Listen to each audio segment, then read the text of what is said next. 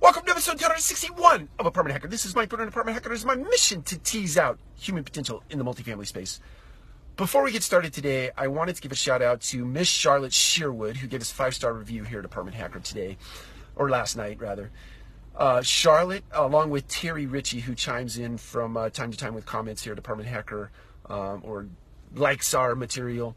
The three of us work together at a property called The Wellington in Silverdale, Washington, up in the Pacific Northwest, just a short ferry ride from downtown Seattle, back in 1998, I think that was. Whew, long time ago.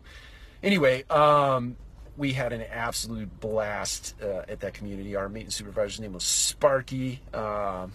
Donovan Walmer was another guy that worked there. And I'm sure I'm missing maybe leasing, I don't know, missing somebody. But anyway, Charlotte, thank you very much for the 5-star review. I hope that all is going well there in Hawaii. So, topic today, punchline: listen, challenge, and commit. Those are 3 things that a leader must embody when they are leading people. And I have to say that I struggle with every one of these things. So, as it relates to listening, I think that you have to exercise a tremendous amount of humility when you're listening. You need to actively listen to people when you're discussing circumstances or emotionally loaded situations, especially. But have a deep humility about yourself when you're listening. But have the courage to challenge. So if someone is presenting something to you, it is your job, it is incumbent upon you to poke holes in whatever it is they might be saying, or to challenge their line of thought, not under the premise of shutting it down, but rather trying to make it a better argument or a better position. And then the third thing is to have the wisdom to know when to quit.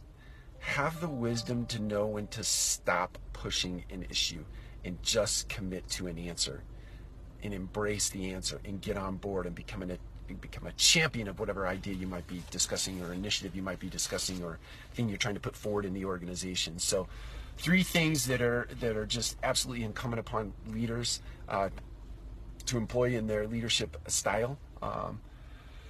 And I hope that you get some value out of that. It's Friday. It's May 5th.